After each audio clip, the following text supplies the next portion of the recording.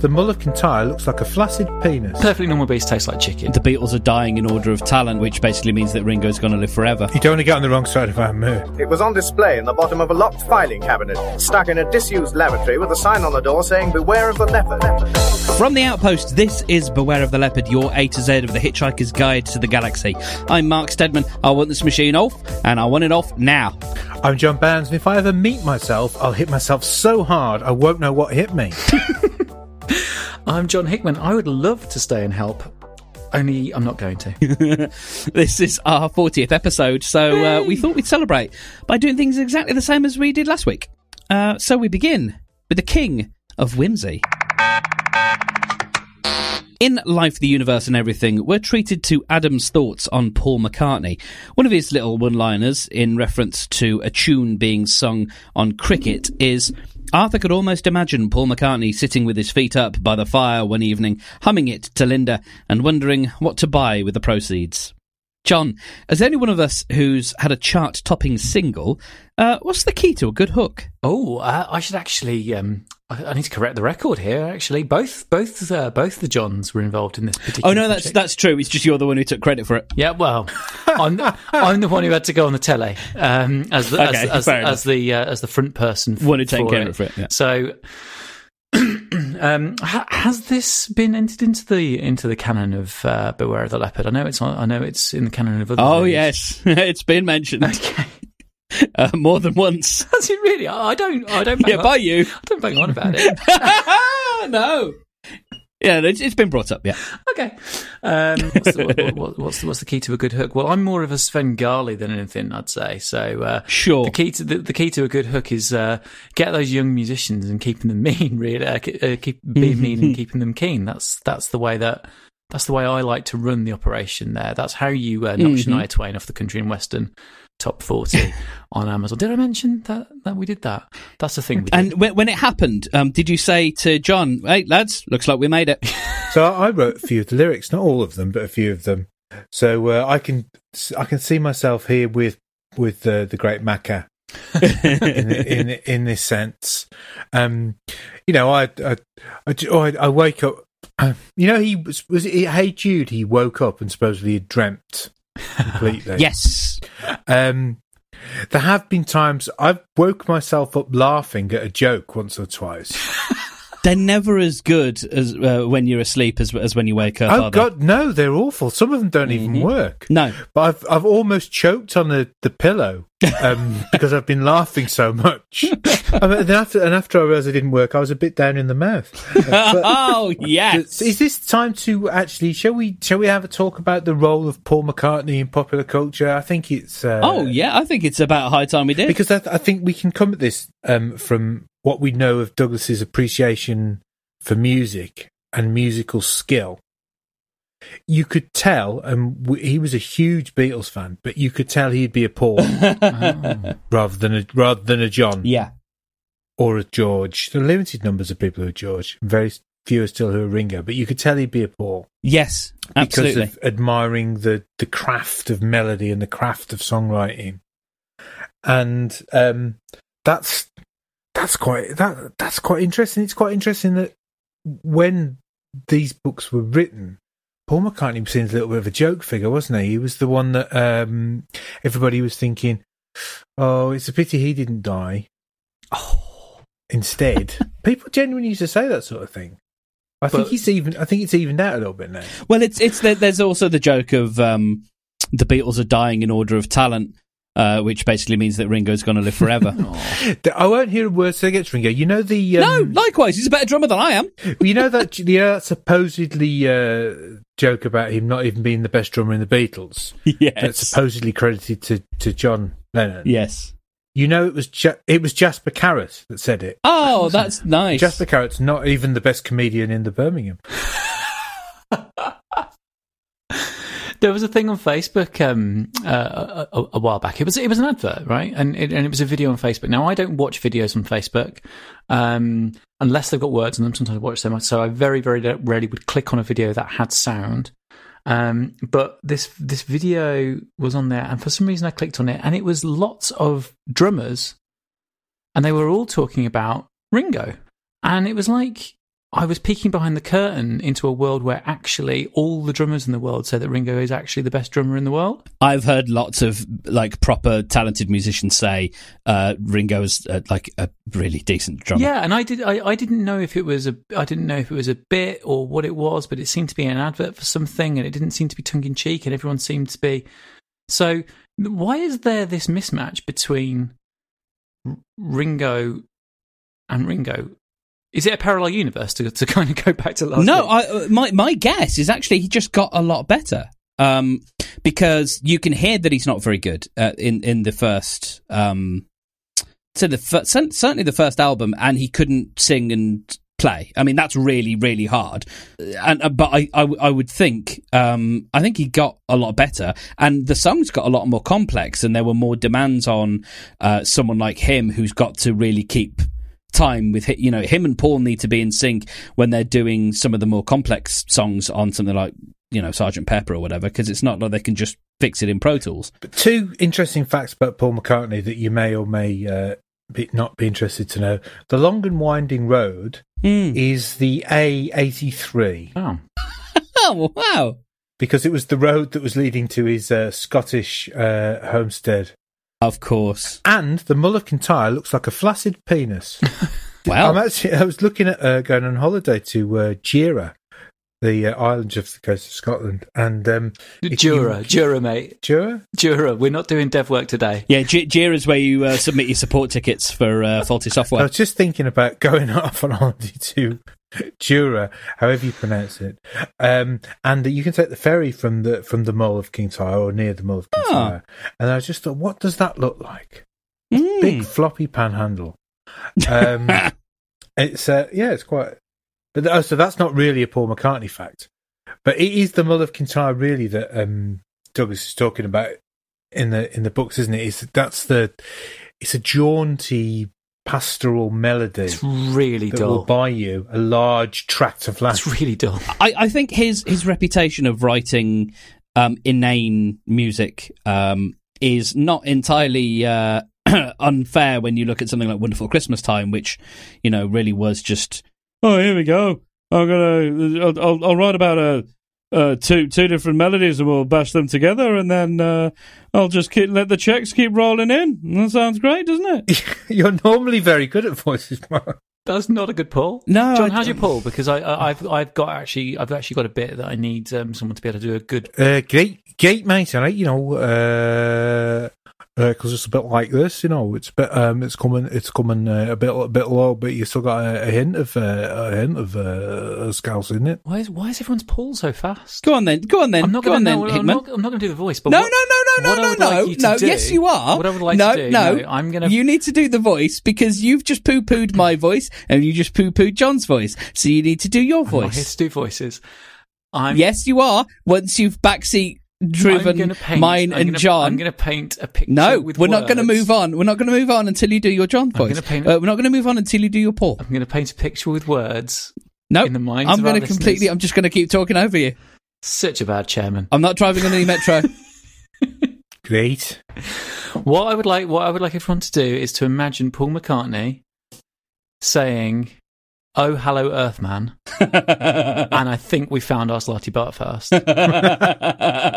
Hello, Earthman. And now, from one Paul to another, sort of. Paula Nancy Millstone Jennings is from Essex and is the worst poet in the universe. She is not to be confused with Paul Neil Milne Johnston, who died in 2004 and is a real person, but hailed from the same county and was an actual poet of some success. He was referred to by his real name in the radio series, but all subsequent versions used a different one. John, Mr. B, how do you suppose, why do you suppose that is? I suppose it's because Paul Neil Milne Johnston doesn't have a particularly good sense of humour. Don't sue us, Paul. It's all right. We can't libel him. He's dead. Oh, that's good. That he can't libel us.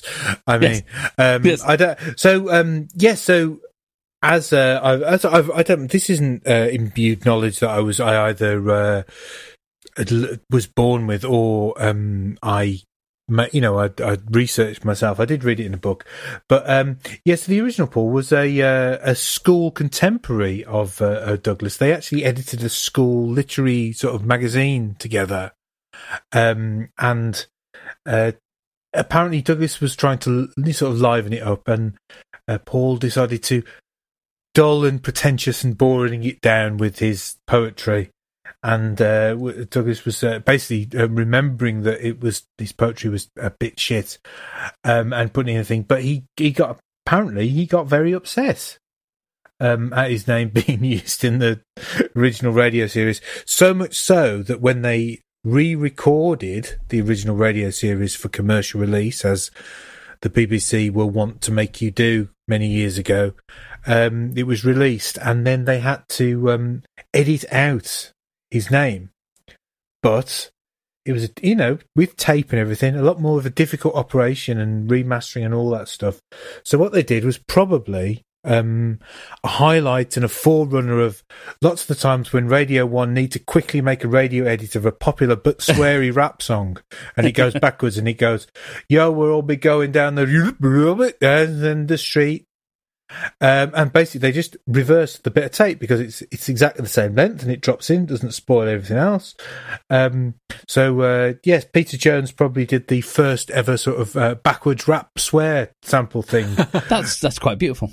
It's interesting, isn't it? Because we talked recently about Stephen Fry in the context of his lifelong friendship and connection with Douglas, and him being written into the canon in an identifiable way that he kind of went on to own. Obviously, he saw that portrayal as affectionate and embraced it, but he might have been upset at it was the soup spoon thing, wasn't it, Mark? My old silver soup tureen. Yeah, my old silver soup tureen. So that was definitely playing on a tendency that he had, but he found it endearing, and so he embraced it. This guy's gone the other way. These are the only two examples that I can think of that we know of that are real people that he's put in there. But you must imagine, if that's what he's want to do, that there are multiple other real people in this. Life. Don't talk to me about life is a line that one of Douglas's more depressed friends is supposed to have said. So there is a sort of forerunner of Marvin as well. But yeah, I'm guessing, and based on the fact that lots of things that Douglas becomes interested and obsessed by appear in the books, I'm guessing there are more people that he really knows in the Hitchhikers that or really know that are still living and around in Hitchhikers than we really know about. Would you like to be in it? Would I like to? Yeah, if they were doing another book and someone could base a character on either of you, would you do it? Would you be upset? I don't think I'd be upset. I think I'd probably be a slightly annoying character that you wouldn't really want in your book.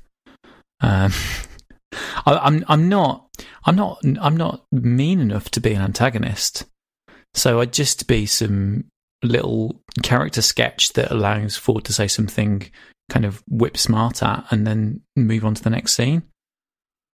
That's a shame, isn't it? That's me. Oh. And now to get some salt and protein. Peanuts are very good for replacing salts and proteins lost from travel via matter transference. There's not a lot to say about peanuts, but I do have a tangential question. Mr. Hickman, what's your go-to snack for a long journey? I think for most of us in the modern world, we used to we used to kind of picking up things on the go, grabbing things on the fly. They'll make breakfast cereal into a bar that you can take off the shelf now. That's the world we live in right now. They're going to make it so you can shove it straight up your arse and cut out the middleman. Eh? For all the good it did me, I might as well put it up my arse. We used to having convenience. We used to being able to grab food when we go. So there's not many times when you're going to go on a long journey where you're going to need to plan snacks. So if I'm going to talk to you about my go-to snack for a long journey, something that I'm going to take with me, it's going to be the nearest thing that I've got to space food. Ooh. Which is energy gels. Oh. When I'm running. Ah.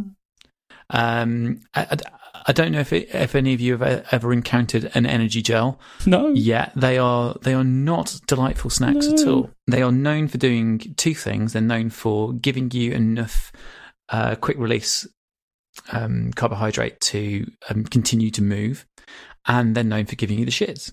Oh. So they're known for making you move as quickly as possible so that you can get to the toilet. Yeah, so if you're a runner, basically your life is all about finding the really, really fine line between having your energy gels not too late that you run out of energy, but not so soon that you that you do something awful. There it is. Something awful befalls you. There it is. So yeah, my go-to snack for a long journey is unfortunately heavily processed, easily digestible glucose gloopy space food mush, and it's not very nice. But on the other hand, if I've got a little bit of time and I get to the train station, I'm about to go on a long journey, I will go into the M&S and I will get a couple of train beers and wasabi nuts. Oh! So you can't go in the quiet carriage with those.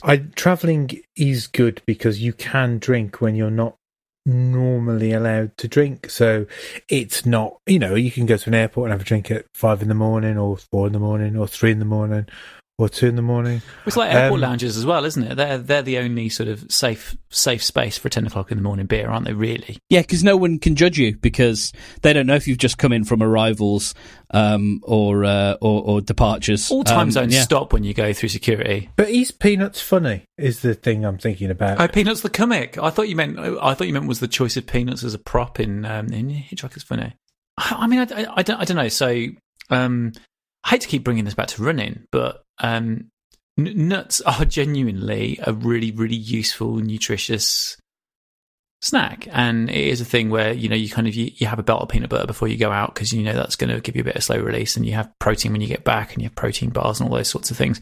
It's almost like either he'd paid attention in O-level biology, or he was having a go at what would have been like emerging trends around kind of interest in nutrition, because it's quite a nerdy scientific thing that you say, oh yeah, you can have some peanuts now because they're the easiest salty proteiny thing. But they probably saved my life in my first year at uni, because my dinner most nights was a couple of packets of dry roasted peanuts and a couple of pints of Guinness. All the major food groups. All the major food groups. Just need an orange, apparently.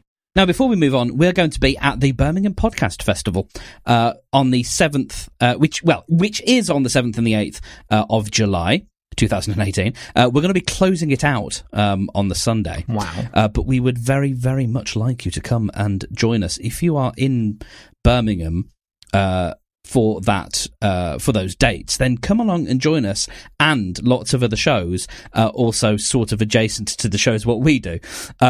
You can find a lot more information and get your tickets. They're only £15 for a day, or £25 for 2 days, which is a lot of entertainment for £25. So if you want to check that out, see the lineup and find out how to book, then brumpodfest.com is the easiest place to go, and we will hope to see you there.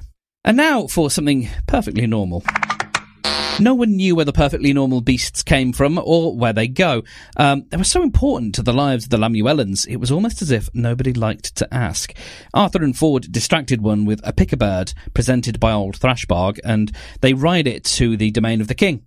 We will worry about the mixing of tenses at a later date. I'm sure it will all come out in the edit. I think we can assume that as vegetarians, both of the Johns, you would not eat a perfectly normal beast. But I will ask you, Mr. Bounder, were you to partake of I was going to say partake of the flesh, but that sounds something entirely different. If you were a meat eater, do you think you would be put off by being presented with a prime cut of perfectly normal beast?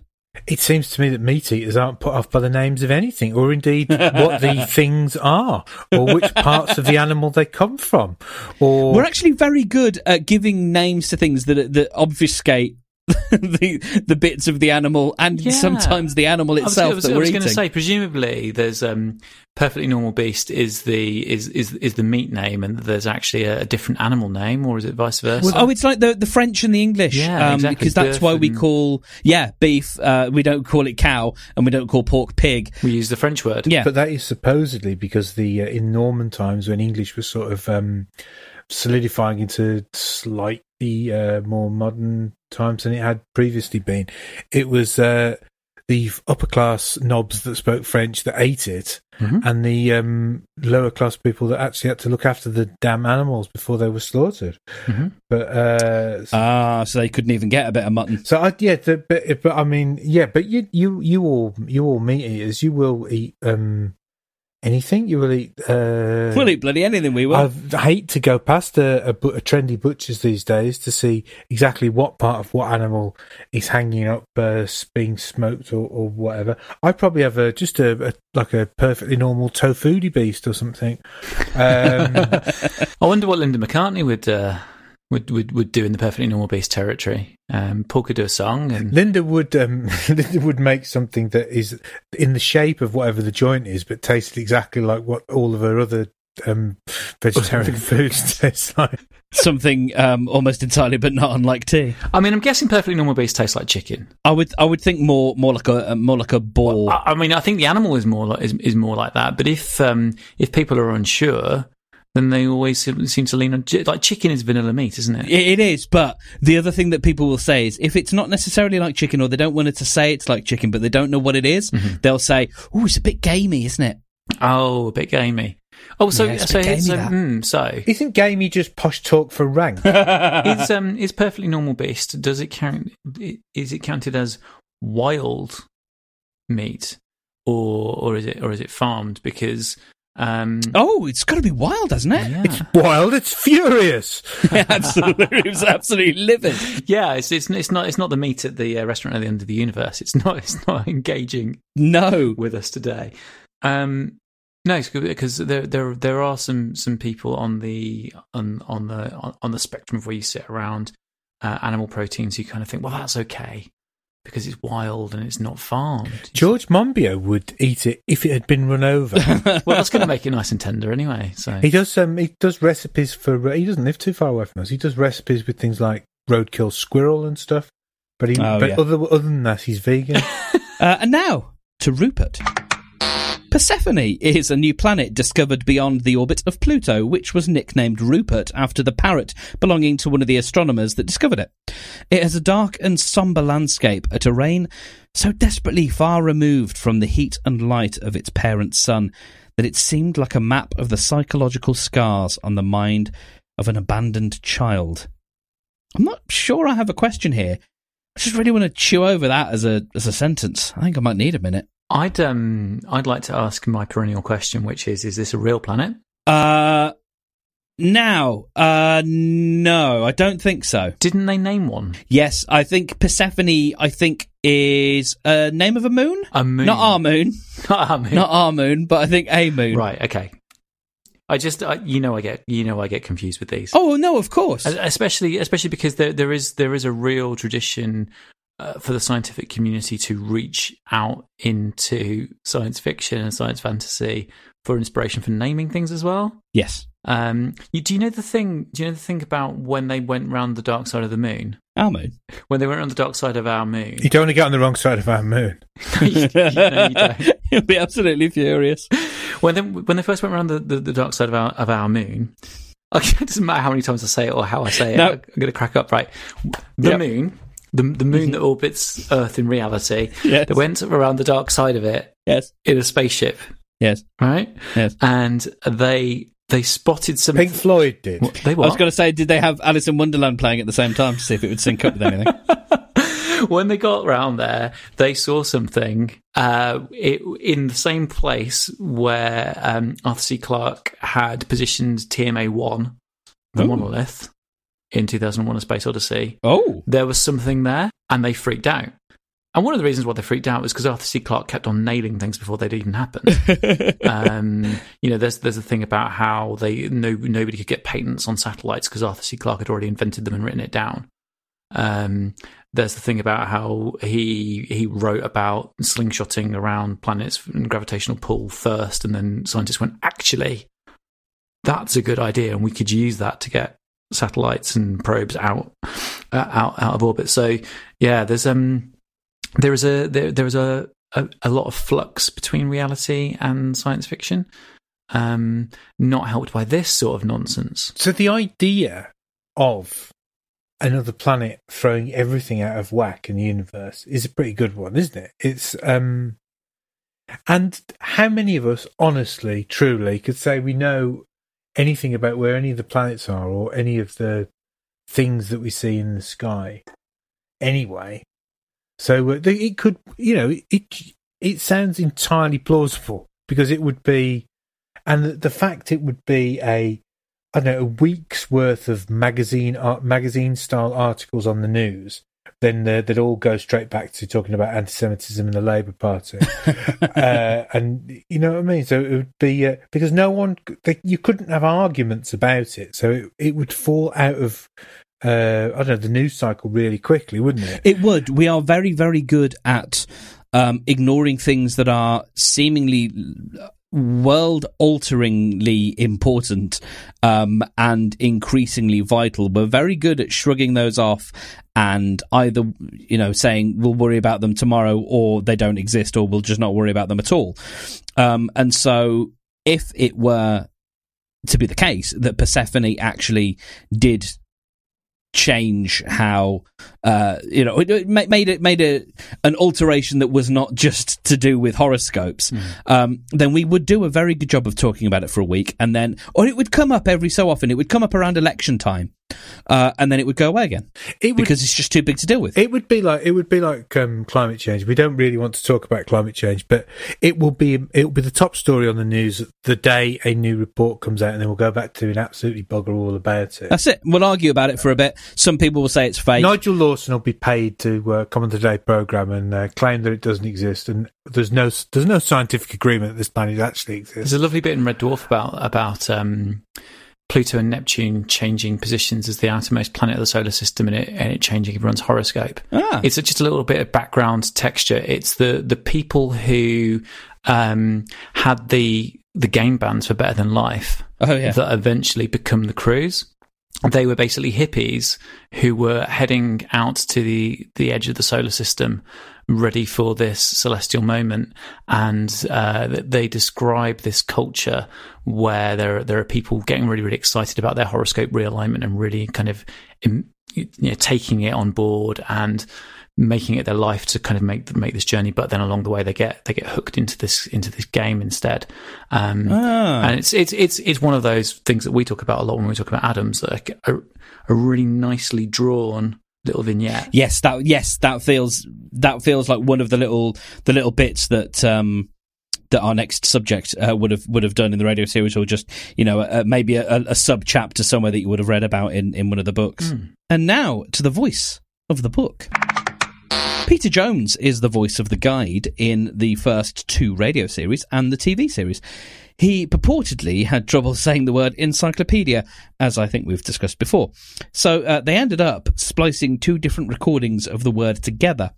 Keen listeners to this podcast and the original series might notice that I tend to slip into Jones's pattern of speech when I'm reading Adams's words, and that's mainly because I've heard them so many damn times that his delivery is almost baked into my brain, and for that, he deserves our love and respect. Is it worth any of us, doing the how Peter Jones was cast anecdote story thing? I would love to hear that. It's probably an apocryphal tale, but apparently when they were casting for the voice of the book, lots of discussion backwards and forwards, all the Jeffrey Perkins and Douglas and other people, and they were saying, well, what we want is a voice that's a bit Peter Jonesy, and then they'd go, yes, we need a Peter Jones type, and they're going through the list of people they thought they could get out of Radio Equity or whatever it's called.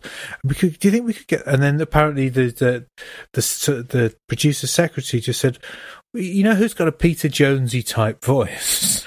Angus Deaton. Angus Deaton, absolutely. I've heard that as well, and I very much hope it's true, and I kind of believe it actually from the source. So yeah, I think that is lovely. He looks like a bank manager, like he just has one of those faces, and he has the demeanor. When I think one of the things that doesn't come across obviously in the radio or even the TV series, because you never see his face, is he's actually got a very kindly face, whereas when you listen to him, I think he sounds a lot drier and a lot more sardonic than his delivery normally would be, because he's a little bit more like a cross between John LeMessurier and whoever played Captain Mannering. He's sort of got Mannering's job, but he's a little bit more LeMessurier. I was gonna say, I find him as an actor really interesting, because I never see him, obviously, and I think his fame, and he was quite famous, was before my time, and also in things that don't get repeated, because he was long time the host of the news quiz, was he, or a panelist on the news quiz? I think he was a panelist, and I think he did. Well, I know he did Just a Minute a fair bit. Think they don't really repeat. They haven't yet invented Dave for. Well, let's be honest. 4X does repeat all sorts of crap, but it doesn't. Yeah, what used to be BBC Seven was Dave for the radio, and finally.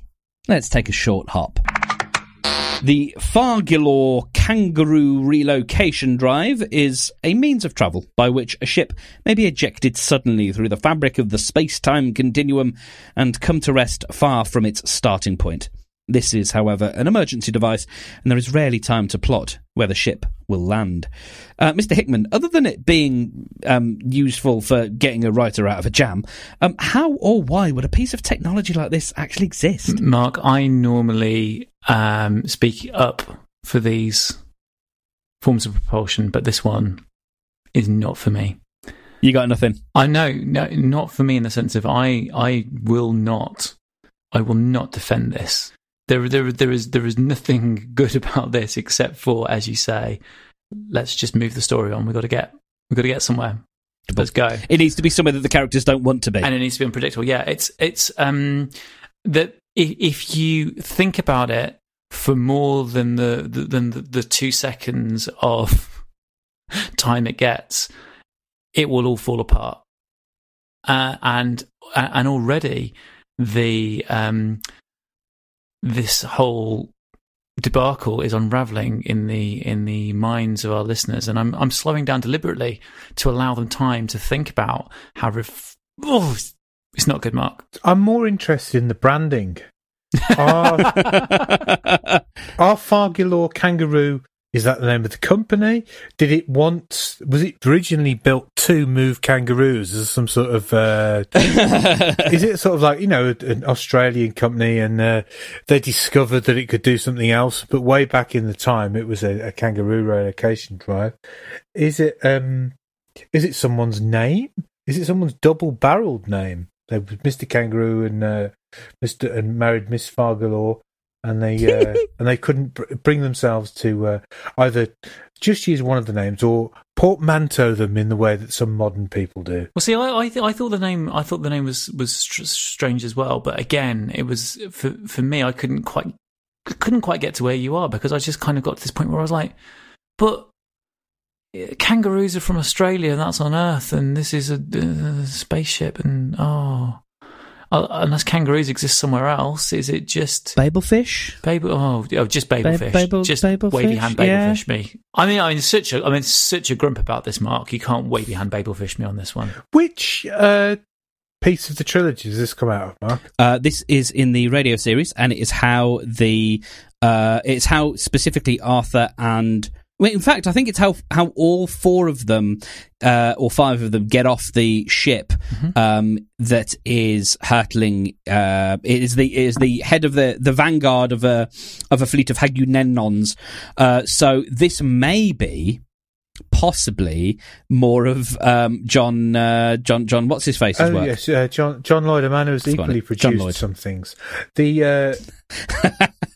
It's or maybe it didn't make the books then, because Douglas himself realised that it was a fairly weak plot device. Although, let's be honest, the Heart of Gold and the Infinite Impossibility Drive do exactly the same thing, but with more elegant backstory. But the Heart of Gold stands up. The Heart of Gold stands up more because you don't have agency with the Improbability Drive. But with this, the conceit is that you're just going to press a button and it's going to take you somewhere, and you don't have time to program it.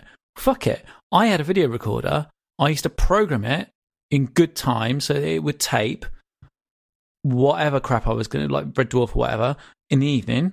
I'd do that in the morning. I wouldn't be there at 8:29, 1 minute before it goes, oh God, how do I program this to record? What am I doing now? Get the tape and blah, yeah, blah. but you weren't being attacked by a sofa. I would have the coordinates of a place that I want to go programmed into it, so if I need to slap the button, I can slap the button and I can go there. But by the way, if I can program something in there and I'm going somewhere, when I just program that in there and press the button and go there right away, the drive itself gets in the way of the reason why you're in the... Ooh! I'm going to upset myself from this now because I'm getting so cross with this drive. They would be printed the Fargill or Kangaroo plus codes in the paper just by order. Well, with that, we are going to leave you. Thank you very much for listening. We will be with you again next week. And in the meantime, you can follow us on Twitter and come and say hi. We're nice. You can follow John Hickman at John Hickman. You can follow John Bounds at Bounder. And you can follow me at I Am Stedman.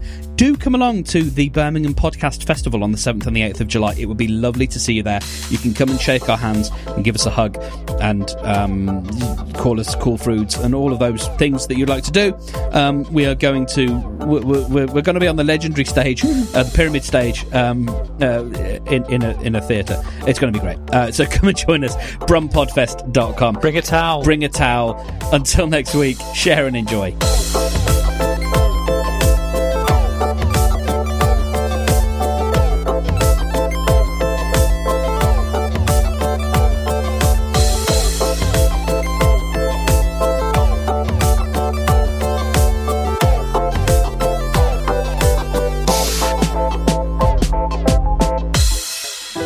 This podcast is produced by Podiant. To find out more, visit podiantproductions.com. Are you aware that Arnold Schwarzenegger, I may have done this on the show before, are you aware that Arnold Schwarzenegger cannot dub his own films into German because he sounds too much like a farmer?